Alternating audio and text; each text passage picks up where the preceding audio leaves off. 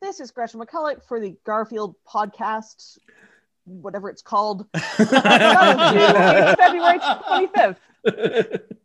Oh man, we should just put that as a bumper. That was very good. You make me wanna laugh. You my cash, you my tie, you hard deal bar, we'll stop you. Jim Davis is my name. You're listening to Being Jim Davis, where we engage in the full field of discourse. My name is Christopher Winter, and I'm Jim Davis. My name is Jonathan Gibson, and I'm Jim Davis. My name is Gretchen McCulloch, and I am Jim Davis's linguist alter ego. John, Gretchen. Today is Thursday, November 16, 2017, and today oh my God, this number. Today we are reading the 14,396th ever Garfield strip. And listeners, if you are not receiving this episode in your feed in 2056, but instead in a different year, that's not our fault. The time vortex hiccuped. You're getting it in your feed when you're getting it. It's just, that's the way it's happening. We didn't read it. We didn't write a synopsis. We didn't write a synopsis. That's fine. You know what?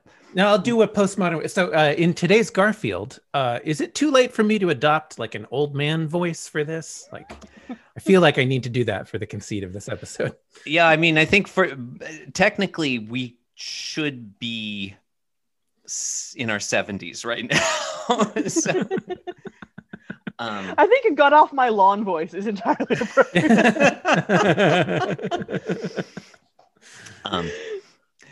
John, in today's Garfield.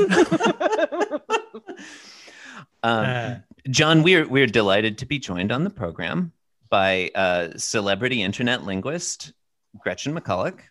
Thank you for joining us. Hello, thank you for having me. And we're here to talk about a Garfield that, weirdly enough, also involves the internet. Yep. Yes, it does. Yeah, with everyone's. Let's jump right in because I know our time is limited. Well, because we have like the hypernet and so on here in the future, but this is this vintage Garfield strip where they're talking about online. Of course, everything's online now, but this is the real blast from the past into 2017. I mean, that honestly kind of gets to a thing I wanted to ask you about. I mean, that you raised it in a larger way. Panel one, John and Garfield are here in listeners, what we used to refer to as nouveau cowpo, new counter position. John Arbuckle standing at left, Garfield standing at right. Garfield's behind the counter, not on the counter. Garfield has a mug of coffee. John has an old style laptop computer sitting there. John's looking at Garfield and he says, I have tons of online friends. To his cat. Yeah, to his cat. He's speaking to a cat. Garfield says nothing. Garfield says nothing. The implication behind John's statement is that he's drawing a distinction between his online friends and his quote unquote real world friends. Oh, that is a good point. Yeah. Well, I would love to hear you speak on that because you notoriously laid out categories of like the different cohorts who join the internet and what like the different kinds of internet people. Yeah. So one of the things I talk about in Because Internet is how the kind of when you joined the internet and what you were trying to do when you first went there affects how your attitude towards the internet even now and how you end up talking on there. And so the first sort of wave of internet people were joining online communities to try to meet other people who'd be more interesting than the people you have reason to interact with IRL. And so they're often kind of getting together around interest groups, things like, even like whether that's Usenet or whether that's LiveJournal. I mean, they're Usenet and LiveJournal, very different platforms, but in many ways, the kinds of ethos that they were creating when you were joining this of like, I'm going to make other friends with like SF fans or like people who like this topic or people who are interested in this niche thing that I'm interested in. And that was sort of before the internet was as cool and as mainstream. And it was this like weird experience that you were going to go and join. And then later, the internet just becomes this thing of like, but of course you're online and everyone you know offline is also online, at least somewhere. And so people are not so much joining the internet to connect with online people, although some people still do that. They're joining the internet to maintain and deepen and just stay in touch with people they already know offline or they meet offline. So it's sort of the difference between like Facebook and the pre-Facebook social platforms of like, you're going to link your real name. But Facebook existed in this world where the people who were the early adopters of Facebook were mostly people who had various instant messaging platforms, you know, AIM, right. MSN Messenger, and those had been linked to your other friends in middle school. And so it was not as weird to join Facebook with your real name as it might have been for people who were only doing this online pseudonym where no one knows you're a dog, the sort of famous cartoon on the internet, no one knows you're a dog. Of like, you're going to go online and you're going to play with identity and you're going to be this, you know, have this pseudonym and you're not going to link it to your offline space. And then, but if you're a bunch of like, you know, 12-year-olds who like all know each other's instant messaging information, of course, you know that like, you know, this person like Hot Pants 57 is like the kid who sits next to you in math class. Like, you know that you're using a pseudonym, but it's to play with identity. It's not to like disguise your identity because you know that that's that annoying kid who sits next to you in math class. So yeah, online friends versus offline friends. I don't know how much of a distinction that is for people these days, or even was in 2017. Yeah. I wondered, and not to jump to the end. Well, we'll just jump to the end. You know, panel 1, Jon Arbuckle says, "I have tons of online friends." Panel 2, he looks sad now and he says, "Well, I have some online friends." And then in panel 3, he's crying and he says, "Okay, I have no online friends." And Garfield's hilarious rejoinder in thought is kind of like your offline life. And I sort of wondered, okay, number one, Jim Davis is like 1,000 years old and a baby boomer and probably doesn't appreciate any of this. And also like by 2017 just has an intern write this shit. But like also, like we don't care about authorial intent. There's kind of a sense where Jon Arbuckle is already behind the time. Like, yes, 2017. There's no distinction. This looks like a cartoon that could have been put out in like 1998. You know, like Got Mail came out in 1998. And like people were doing this 20 years earlier of having online friends and like the, you know, really talking about this boundary between the online and offline worlds. Like this is in some ways we're time traveling, but in some ways we're not, because it's a cartoon that's of its time and its time is not actually 2017. Yeah, I mean, it's like, its time is like 1979. This really has not changed its ethos that much. I mean, this is maybe true somewhat for the cartoon in general. Yeah, so it's the cartoon in general. Yeah, well, a lot of people don't know. Very early on in Garfield, Jon Arbuckle is on the ARPANET. Like a lot of the Garfields are about the ARPANET. We're way more than you'd think.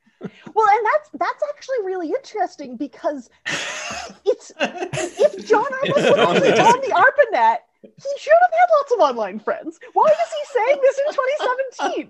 Like he keeps getting like reinvented and like recreating what's in his head every couple of years, because if he was on the ARPANET, he would have been that kind of old internet person joining it to like make friends. That's not a statement that somebody who was on the ARPANET says in 2017. Because like I've met people like this, and this is not how they talk. No, but like, does that mean that Jim Davis was on the ARPANET back in the day?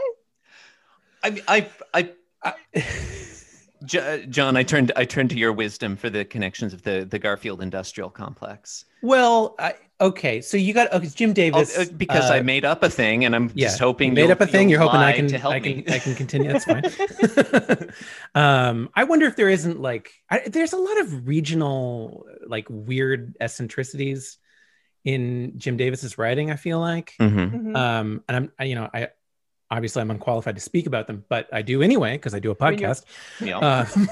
More qualified than any other of the Garfield experts that I don't know. Yes.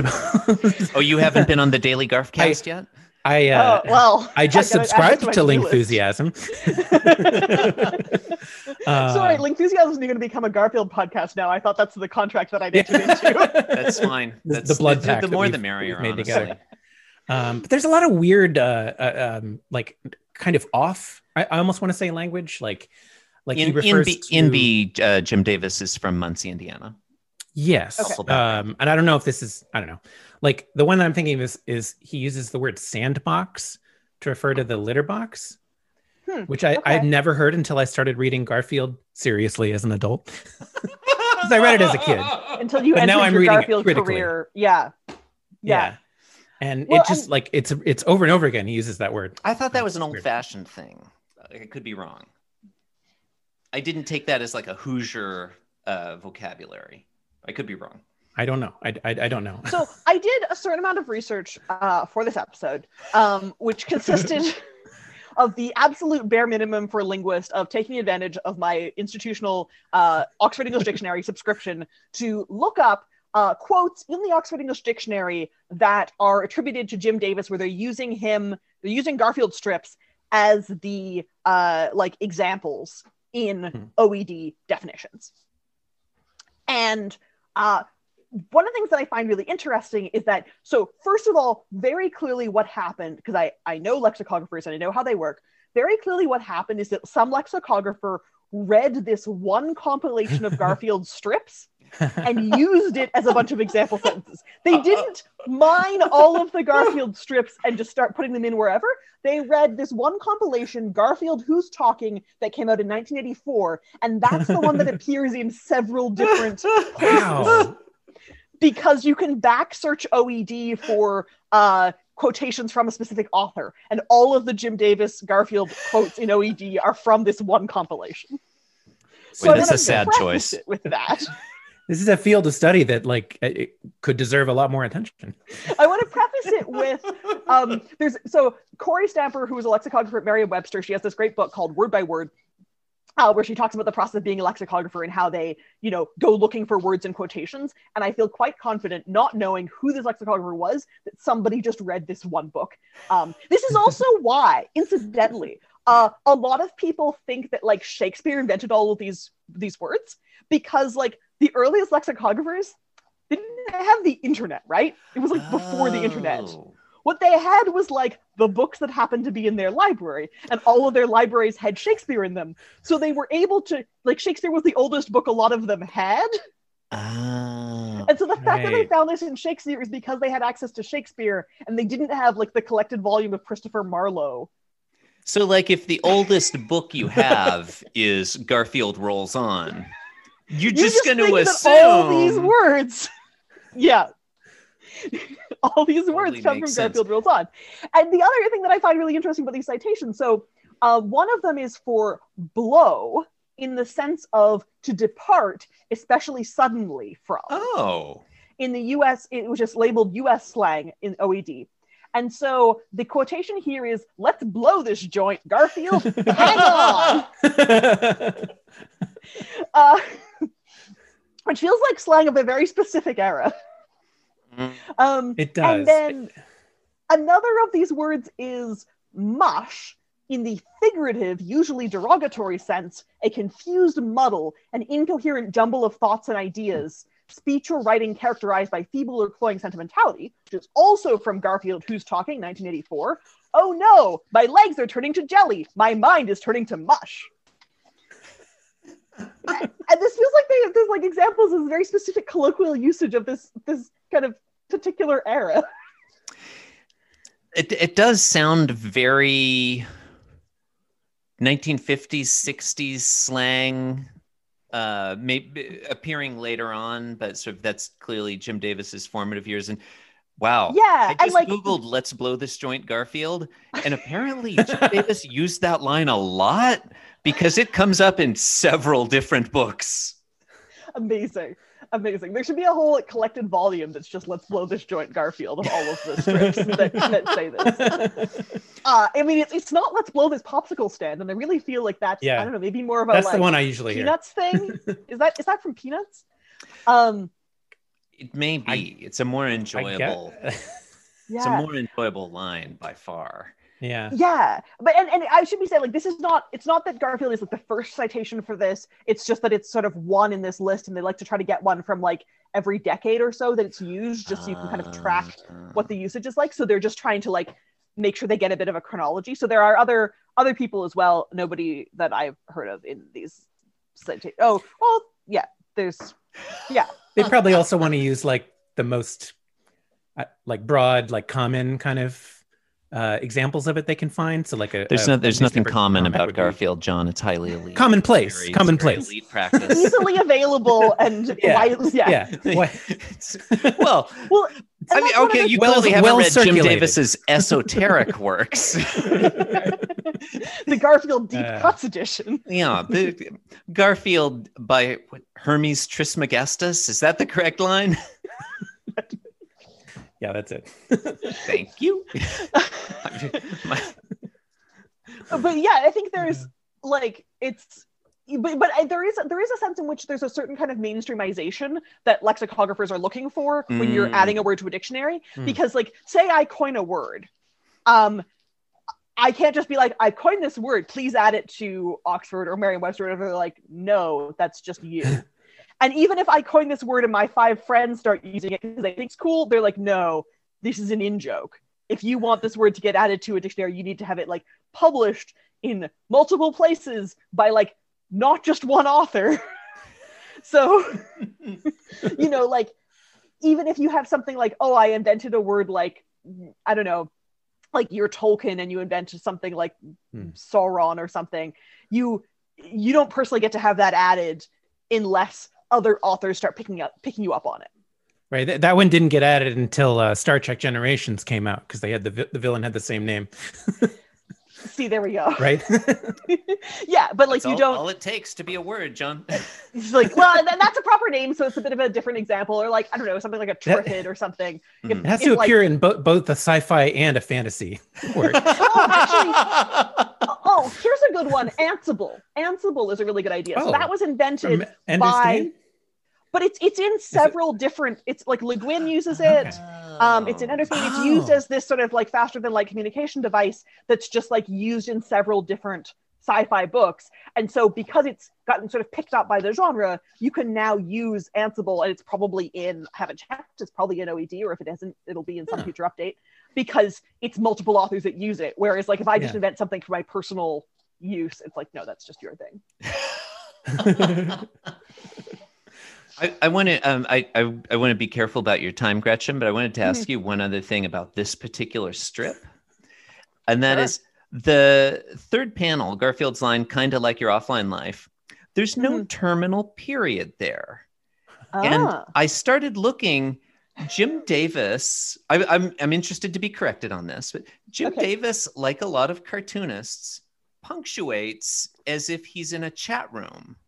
Like he'll add use the terminal period. Yeah, like he uses a line break, or in this case, like a speech bubble break or thought bubble break, instead of a terminal period. He uses a lot of exclamation marks, question marks, a lot of ellipses, or dot. All the favorites are in there. Yeah, all the favorites, but no terminal period. No terminal period. That's really, oh God, I want to do this corpus study now. Because, so the one thing I can say off the top of my head about terminal periods in comics is from XKCD, which does use terminal periods. And this is going to sound like a massive flex, and I'm really sorry. But I was in XKCD. Were you? Yeah. That's awesome. It was very exciting. And the fun thing is people were like, oh, wait, you can tell that Randall Munroe's read your book because he gave your character specifically, and only your character, no terminal periods, and all the other characters do that. Oh, that's awesome. Which is, I didn't even notice. It's such a deep cut. That is super cool.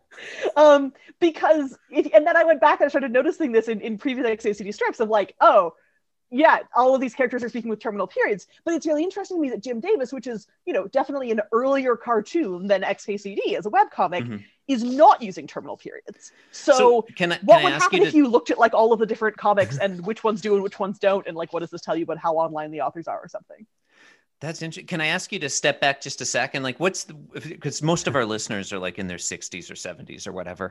Why are all these young people not using terminal periods when they text me? I think it's a lot like this use in the comic where you have other ways of indicating that a message is being broken up. So in a comic, you have a speech cartoon, and the speech bubble itself or the line break itself in the comic is enough to be like, here's a new message, here's a new message. It's in a new panel, it's in a new speech bubble. And so you don't need a period to convey that there's a new message coming here. And similarly, if you're sending a text, you can send a new line or you can send a new message, and you don't need the period to convey that a new message is being sent there. And whereas in an offline context, you run out of space on the paper eventually, right? And so you want to kind of conserve space, and the period's a very economical way of breaking up a new message. Whereas in the electronic context, you're not going to like run out of pixels the way you run out of paper if you send a message break. So you see sort of paragraphs getting shorter in general because it is easier to read if you have shorter lines. And one of those things is using the message break or the line break to break up messages. And whereas the older generation version of that is using either period or ... a lot of ... dots, a lot of dashes. And you can see the ... and the dashes as a message break thing show up in like handwritten postcards and like handwritten or typewritten recipe cards. There's this great example from one of the Beatles, from George Harrison, where he has this ... going in his like handwritten postcard to his dad. And when you transcribe it, it looks like a text from an older person. It just has this exact sort of punctuation format. And I find this so cool because it's a systematic thing that people are doing with using the ... of importing the norms of casual communication from a different context, which is postcards, which are kind of similar to text messages. If you think about it, like they're short, they're, like they're quick, here are all these things. And so you're kind of importing one set of norms to another. Whereas for younger people, they're using the period or the ... as an indicator that there's sort of a note of finality if it's a period, or that there's something being left unsaid if it's a ... So if you say like, hey, are you ready to go? And someone says, okay, ... For one generation, that's casual. And that's like, yeah, I'm just showing that I'm not standing on ceremony by using formal punctuation. And for another generation, that's like, okay, but there's something I left unsaid. Maybe I'm mad at you, or I have some sort of reservation about not thinking it's actually okay. And so I would definitely interpret it as the latter. Yeah, there's like if I was like, hey, Chris, do you want to record tonight? And he was like, okay. Well, and forgive me, may I jump in? Because you might not know. I'm about 5. John and I are cousins. I'm about 5 years older. I was born in 77. John in March 77. John was born in 1982. Nobody knows the month. No one knows. It's lost to time. In many respects, like that's a pretty tight. We're close to the same age. I think we have very similar outlooks, similar life experience. Blah blah blah blah blah. Occasionally, I feel this enormous gulf between us. And again, thank you to Gretchen. People should buy this book, Because Internet 2019. A lot of when I read that book, I was like, oh, like John's full internet, and I'm not quite like I'm just on the edge. Like, because, and did you, John? Like, I graduated high school in 95. I graduated in 99. Like, I didn't have that stuff until later. We had like America Online, I think, when I was in I don't know, middle school. I remember chatting on a little bit younger and ICQ. But I do remember like, a time before the internet. Yeah, I mean, it's like so do I. And do you, Christopher? Do you like what do you remember when you got online? Like what was that moment for you? It was definitely high school, but but really like socially online wasn't until college, because like high school, my friends weren't really online, and so like I can just go see them. Like by the time it came out, I was at mobile. I didn't have a car, but some of my friends could drive, and so we were like on the phone. Right. And it sounds like I'm 1,000 years old now. No. But like, and you could have, if you had joined the internet then, it would have been to connect with people beyond your local circumstances. Exactly. And like make online friends like John Arbuckle is failing to do. Mm-hmm. And exactly. Instead you're like, no, but I already have friends. But if you'd been 5 years younger, you would have been joining the internet to connect with your local friends. Exactly. And that's why like kids these days don't care as much about getting a driver's license, because they can just text each other. Yeah. And they don't I didn't start hanging out online until I went to college, because, I was very fortunate, got to go somewhere else, away from home for college. Mm-hmm. And so all my friends were spread out around, different places. And suddenly we needed to hang out online. Like, we needed to be online to communicate. And so, yeah, I really do feel that gulf sometimes, John. And that reading Because Internet was like, oh, it's just. I feel like that's only part of it. Like, there's also the fact that you're not into Star Wars. Yeah. You're a better person. I am a better person than you are because of that. There's a lot of. But I think that's one of the interesting points of, like, some people read Because Internet, they're like, oh, I'm going to change everything. Like, I'm going to stop doing this. I'm going to just like, no, it's fine. All of these are okay. What's really nice is just being more aware that these are things that people can vary on. And here's what someone might mean if they're saying this, because it's okay to have different ways of communicating, but sometimes it can create differences if you're not aware of, like, this is what someone else means. Because, like, it'd be a boring world if we're all the same. It absolutely really, it gave me a lot of I really appreciated this. Like, I have a son who's 16 years old. Mm-hmm. And when again, I had to read about it in your book because I wasn't picking up on it. The final period thing, like in texting, it's like, oh, like, this means if I don't use a final period just to indicate the end of a sentence, I can use it to indicate tone. I can my son's name is Tilo, Tilo. I can text just Tilo, period. And he knows.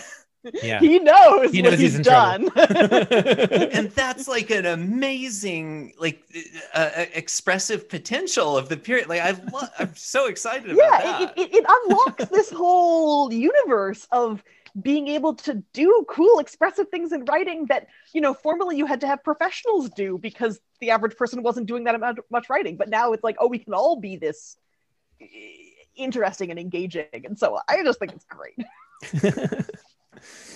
Viva la difference, right? Yeah, like, it's really boring if everyone's the same. Absolutely. So I really appreciated having you on. Don't want to keep you late. I will close with a question, and you don't have to respond. But this was a thing that, as I was thinking about this Garfield and the Garfields in general. Oh, also, he's using shouty caps, which is interesting. A lot of the comic strips use shouty caps. I mean, what's interesting is that I don't necessarily parse these caps as shouting. They don't seem shouty. I just parse it as, like, comic convention, right? Because, like, and a lot of comics, even modern day web comics, even XKCD, which you talked about, it just uses caps the whole time, and it's still a web comic, but it doesn't feel like it's shouting at me. Yeah, that's true. And this is something interesting that we sort of miss in the all caps discourse. Is like, you just get me started on any of these topics, and I'm like, here's the whole chapter. I warned you. We can talk about this all night. I know you have stuff to do. Yeah. This is so, but like block capitals, which is what people formerly called all caps, and all caps comes in as a term for them around this internet period when they start meaning shouting. Block capitals used to mean shouting. People used them, especially in hand lettering context, to be more clear. So there's this, like, architectural or engineering or medical use of all caps or like, you still sometimes see this on forms, right? Like, please fill out this form in block capitals because it's supposed to be easier to read because people's handwriting doesn't get as smushed together. And I think that's probably where cartoonist capitals came from, because if you're hand lettering all the capitals, and I know now they have, like, custom fonts that are sort of based off the handwriting, but originally, if they're hand lettering the comics and they want to make sure that they're very clear and easy to read, that would be my guess for where cartoonist block capitals come from. Because, like, there's still a use of all capitals that just mean, like, this is a title text or this is emphatic text. Like, I have a dictionary sitting out here on my shelf and it says dictionary in all caps, but it's not shouting at me. It's not like, Rogers Thesaurus. It's not shouting at me. It's just, this is a thesaurus. Oxford Dictionary. No, it's just there. Or similarly, like, if you go to a grocery store and you buy a can of beans or something and it says beans in all caps, it's not like beans. Beans. It's just, this is title case. Okay, but, like, if you're at the supermarket and you don't feel like the food is shouting at you, you might just not be as greedy as I am. I feel that way all the time, honestly. I mean, the lasagna is shouting at Garfield. We know that. But I don't think of the lasagna as shouting so much as maybe like being seductive towards Garfield, like, hey fella, you wanna have a slice? The sad thing is I think both those things have happened in the Garfields at some point. I'm pretty sure both of the we're only really in our regular sequence up to 1982. We've got a long way to go yet. But are we in 1983, John? We're in 1982. We're in December 82. Okay. Yeah. Close enough.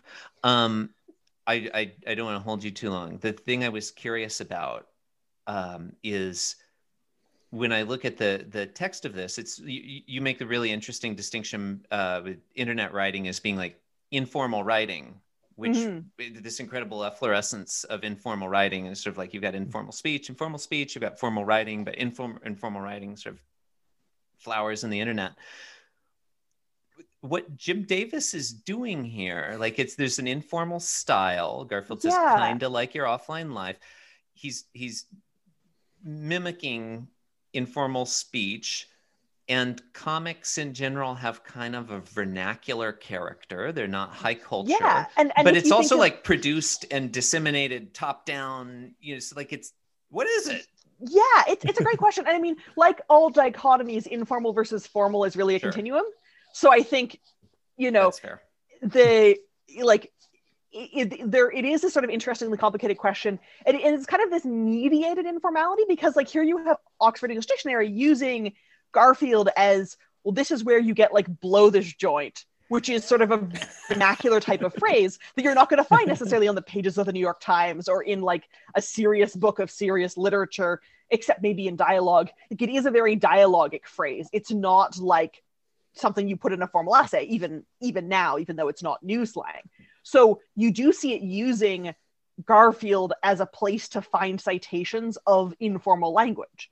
But it's also mediated because, as you say, it goes through an editor, it's typed, it's proofread, it's got all this stuff going on. I think of it as kind of like slang terms that get put in dialogue on TV shows. Right? So if you have something that's a reality TV show or something where you're filming the characters and maybe you're editing them together, but you're not scripting them. But if you're scripting dialogue on, Friends or, a sitcom, Seinfeld or something, you're scripting dialogue and you might be putting current slang in the mouths of those characters, but you're still sort of scripting it. So it's got that sort of okay, yeah, you want them to talk like people and not like books. So you are trying to make it the sort of informal variety, but you're still scripting it, and it's still actually going through the hands of a bunch of scriptwriters and editors and production things, and the actors producing it not necessarily the same way that the writer intended it, and you have all of these sorts of layers to it. And I think it's interesting because we would have called this informal speech and informal writing in the pre-internet era. Right? It was what we thought of as informal because it wasn't trying to be sort of fancy and it was sort of trying to use vernacular things. And now we've opened up this other door further on the informal axis where it's not even edited and it's not even scripted and it's not even, produced. And so it's definitely a step down the informal axis. It's just that we opened up this other door further down here on the informal spectrum that's even more informal. And speaking of content that is neither scripted nor edited nor produced, you've been listening to Being Jim Davis. When life hands you lemons, make a daily Garfield recap podcast.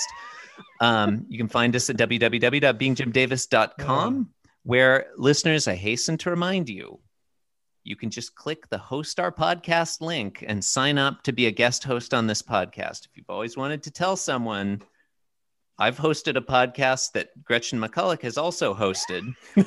Your choices are this one and also the Ezra Klein Show. I'm sorry, we don't do guest hosts on Lingthusiasm. It's probably wise. You never know who you're going to, honestly, you never know who you're going to get. We have Ezra coming on next week, right, Chris? Again, honest, I'm so tired of that. It's been a whole back and forth. And listeners, for real, really recommend the book Because Internet by Gretchen McCulloch. I loved it, and you probably enjoyed hearing her talk, and you should buy it. It's mostly about Garfield. Entirely 100% about Garfield. And also the podcast Lingthusiasm, which is fantastic. Also, Garfield podcast. Also, yeah, it's basically one of the many all Garfield content podcasts. is Garfield content. I mean, Yeah. all people are Jim Davis. I've just entered like being John Malkovich, but for Garfield. Wait, it's all Garfield? Always has been. You're drowning in it. But thank you so much for coming on. Would I know I was not Jim Davis? Am I adrift in an endless sea of doubt where I can't even trust my senses? Slave to the drowning weight of solipsism, baby. Oh, I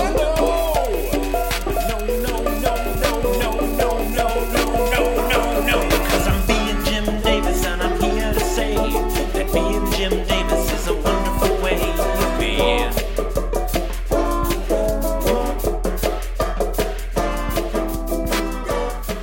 Yes, I'm being Jim Davis. Yes, I'm being Jim Davis. This podcast was brought to you by the Pitch Drop Podcast Network. Like what you just heard? Support the show by going to patreon.com/pitchdrop. And while you're at it, check out pitchdrop.net for more of this and other shows.